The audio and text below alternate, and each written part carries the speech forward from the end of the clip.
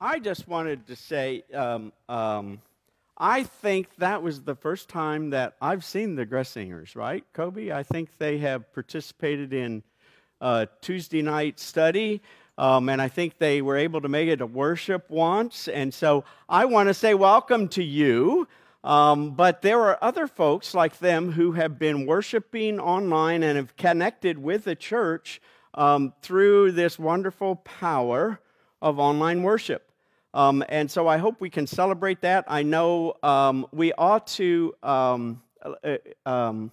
we need to give a round of thanks to Dustin and to Matt for all they do to make this possible. And so thank you all.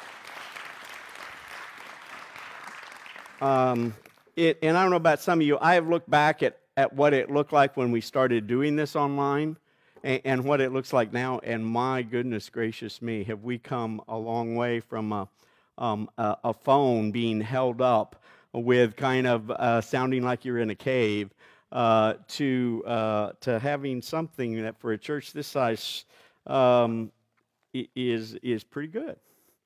As to how it comes across online. I know when I listened to the youth Sunday, I was driving in my car, and the music just filled the car, and it sounded like a professional production to me. So anyway, it's a blessing that we have that capability, and it's important for those who have been coming to know that there are other ways that folks are connecting with our church, that this is an important ongoing part of our ministry that we will continue into the future. And so I am thankful for that. Well, on this third Sunday of Advent, I was sharing with Ann earlier this morning that it's about the third Sunday of Advent, at least since I've been a pastor, that unfortunately, as I begin to look forward to Christmas with a sense of anticipation, but also this small sense, I don't know if dread is the right word to use, but you know, it's something I didn't experience when I was a layperson, but it's like you get to this third Sunday of Advent and you realize you still got to get ready for Christmas Eve and Blue Christmas, and you begin to let the worries about thinking that everything depends on you instead of the Spirit showing up. And so I tend to fight this Grinch attitude that I have sometimes versus versus a sense of anticipation and expectation. And so, like many of you, about this time, I'm ready to hear the stories of Mary and Joseph, but in the lectionary, they're like, no, you got to do one more Sunday of John the Baptist, one more Sunday of hearing the words of the prophet. And so I'm going to invite you to hear these words. Actually, last week we read the first half of this passage, and this week we're going to read the second half of it. And so just to help you, I'm going to read verse 3, and then I'm going to skip down and read verses 7 through 18 of Luke chapter 3. In verse 3 it says, John went throughout the region of the Jordan River, calling for people to repent, to be baptized and to repent. That is, to show that they were changing their hearts and lives and wanted God to forgive their sins. And then in verse 7, it says, so as John called for folks to prepare the way for the Lord, it says, then John said to the crowds who came to be baptized by him, you children of snakes, who warned you to escape from the angry judgment that is coming soon? Produce fruit that shows you have changed your hearts and lives. And don't even think about saying to yourselves, Abraham is our father. I tell you that God is able to raise up Abraham's children from these stones. The axe is already at the root of the trees. Therefore, every tree that doesn't produce good fruit and will be chopped down and tossed into the fire. The crowds asked him, what then should we do? And he answered, whoever has 2 shirts must share with the ones who have none, and whoever has food must do the same. Even tax collectors came to be baptized, and they said to him, "Teacher, what should we do?" And he replied, "Collect no more than you are authorized to collect." Soldiers asked, "What about us? What should we do?" And he answered, "Don't cheat or harass anyone, and be satisfied with your pay." The people were filled with expectation, and everyone wondered whether John might be the Christ. John replied to them all, "I baptize you with water, but the one who is more powerful than me is coming. I'm not worthy to loosen the strap of his sandals. He will baptize you with the Holy Spirit and fire.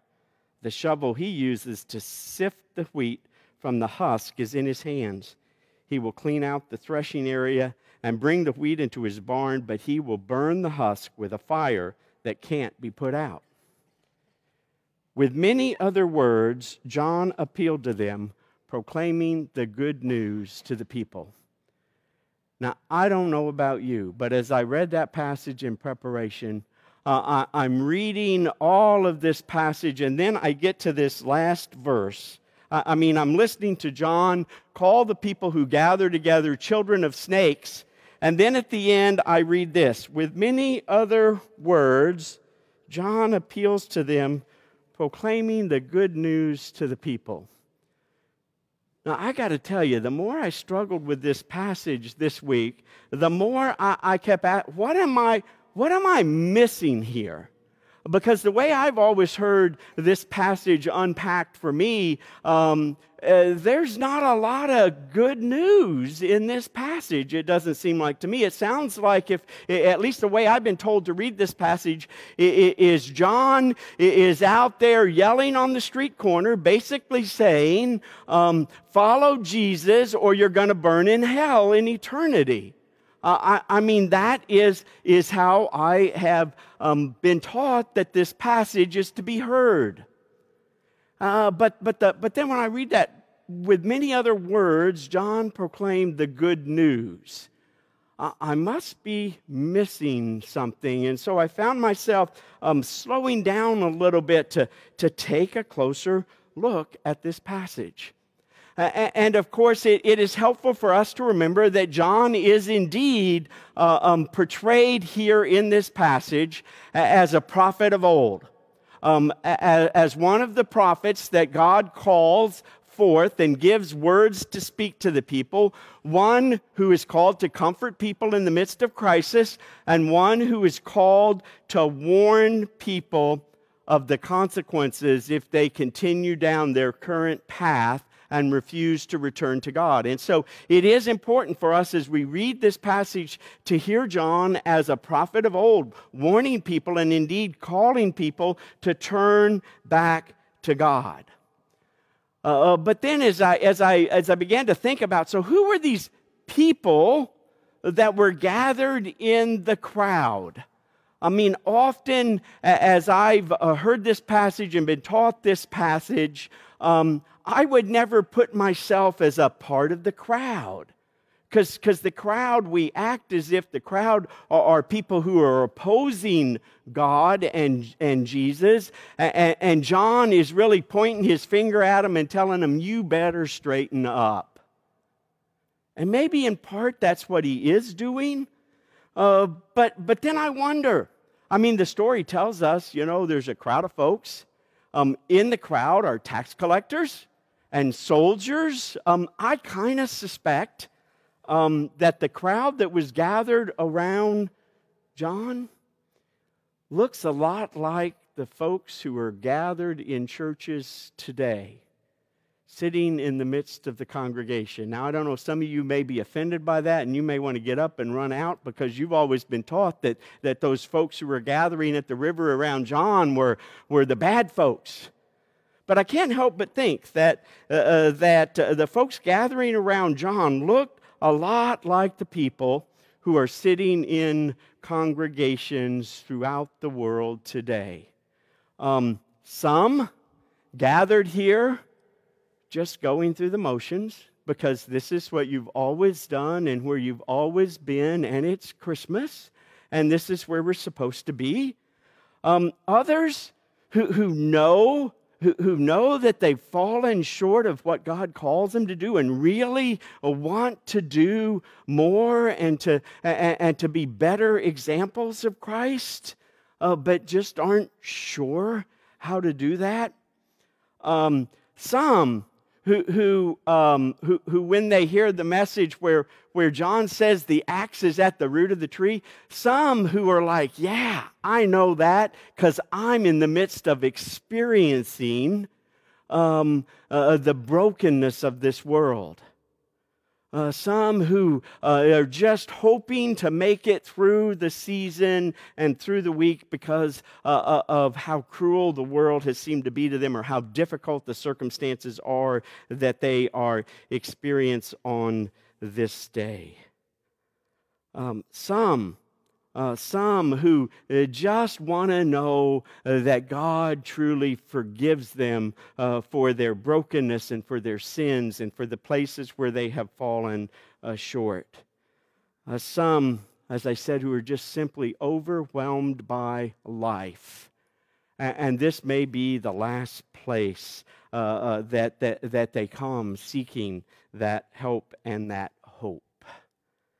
I think the interesting thing about this is the story tells us that the people. I find this interesting because John says, "You children of snakes, who told you to come out here and try to flee from the angry judgment that's coming?" And I can't help but some of the people there are like, "You, John, you're the one that told us we needed to listen up and prepare the way." We are here because we heard you were out here proclaiming this message. We are here because we want to hear the good news. Those people who were gathered around John, whatever we might know, whatever circumstances they might have come from, they had left the comfort of their home and of their city to wander into the wilderness. You know, sometimes that goes beyond our understanding, but they had come, they had wandered out into the wilderness to hear what he had said. They had come to be baptized.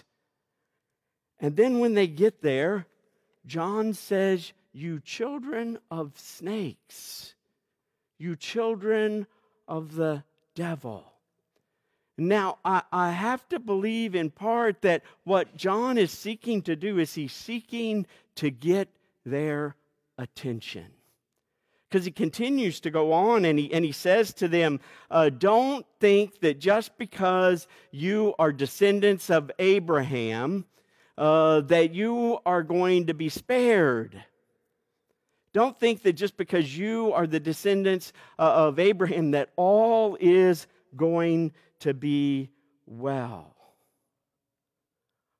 I think part of what John is wanting to say to the folks who have come out there is he's saying, don't think that coming to be baptized, coming to once again recommit yourself to follow God, because these are the people of God. These are likely Jewish folks who have come out to hear him. He is saying to them, don't think of this as some kind of a status or an identity marker.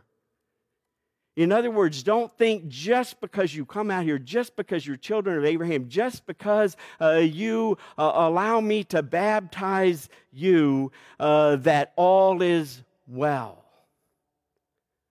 I think when he says, "Who told you to flee the angry judgment?" he's trying to tell the people that if they are going to be the real people of God, that they have to undergo the transforming fire of God also.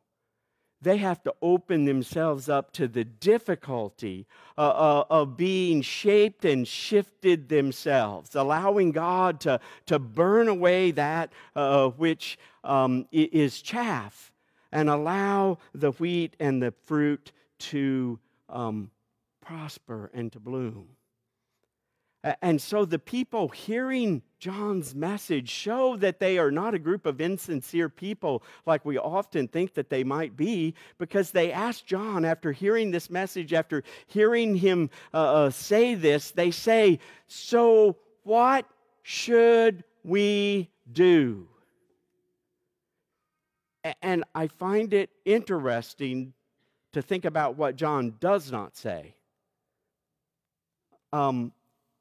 John does not say, like the Essenes of the day, John does not say, "Come and follow me, and we're going to pull ourselves out of the world, and we're going to go be our own little separate community that lives over here safely, and let God take care of the rest of the world."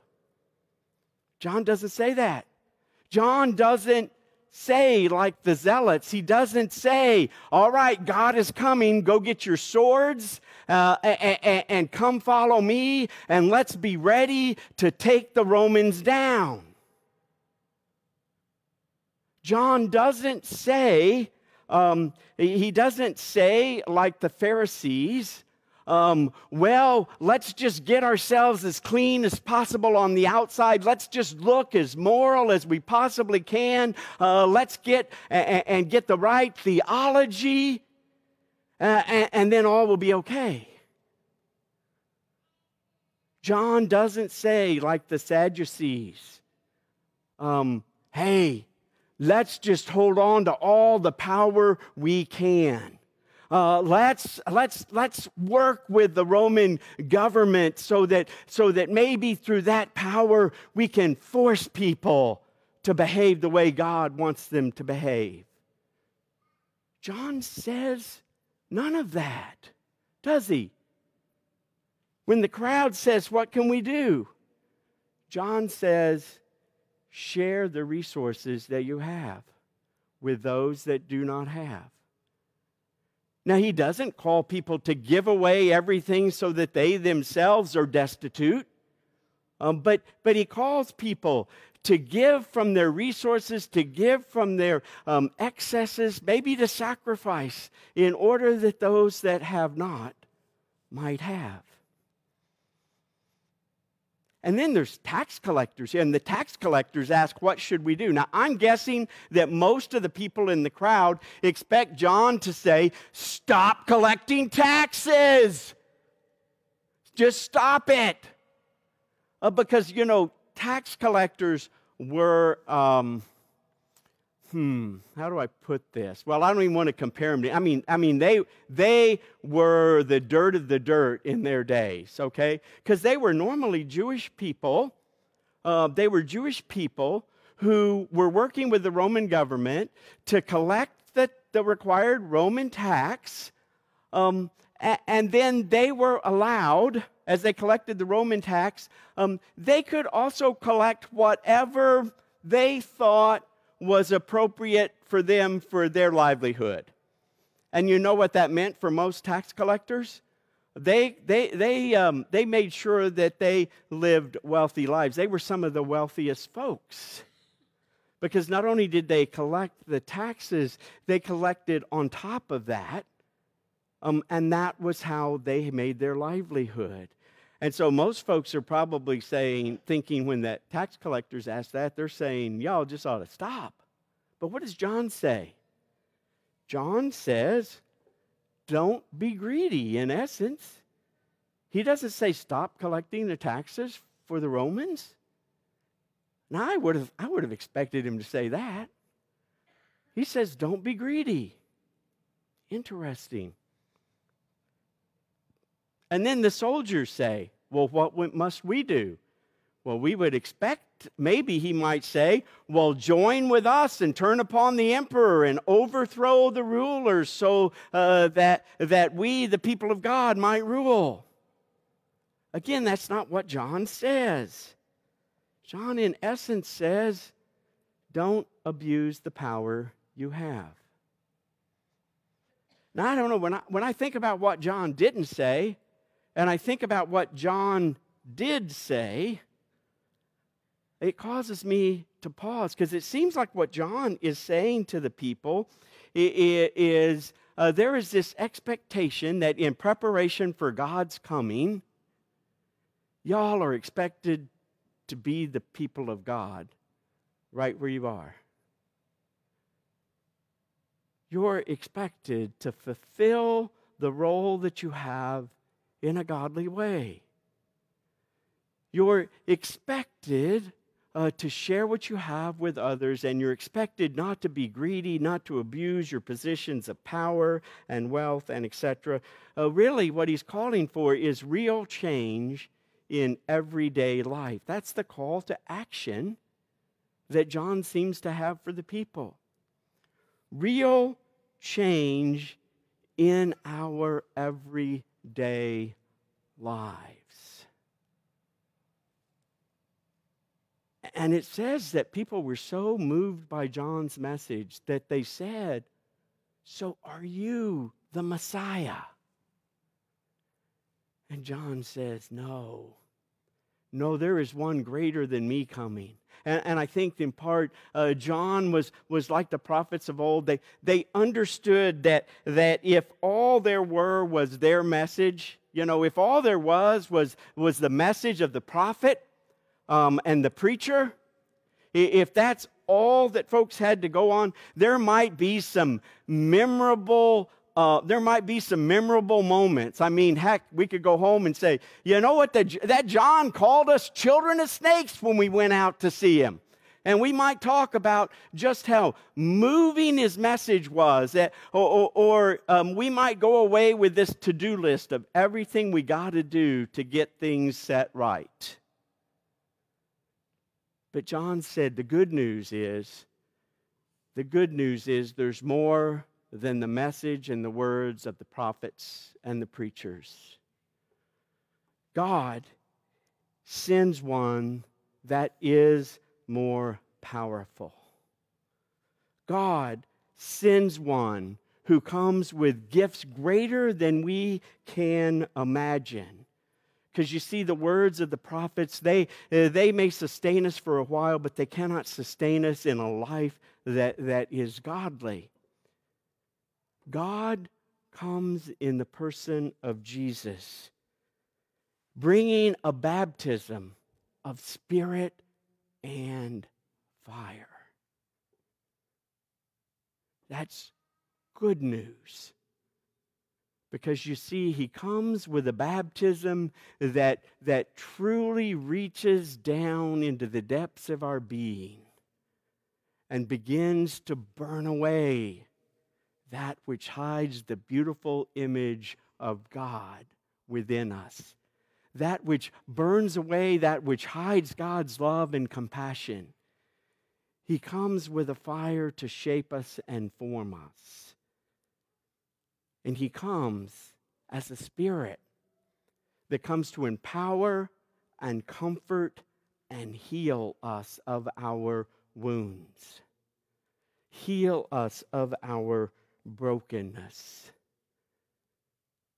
He comes as one who calls us to an action that invites us to participate in being his people who go forth to love our neighbors. Indeed, as we hear John's message this day, I hope that we rethink how we hear the words of John the Baptist. I hope that we will begin to hear them as the good news that God has sent one to set the world aright,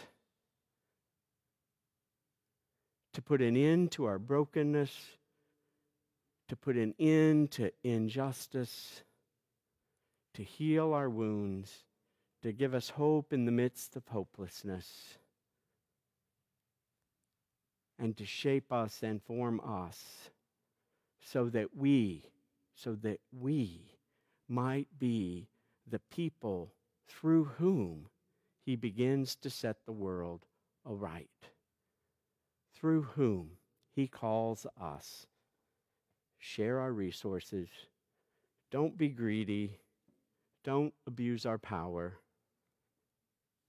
Allow the Spirit to live through us in our everyday, ordinary lives so that folks out there might experience the love and the grace of Jesus Christ. May it be so this day and every day in our lives.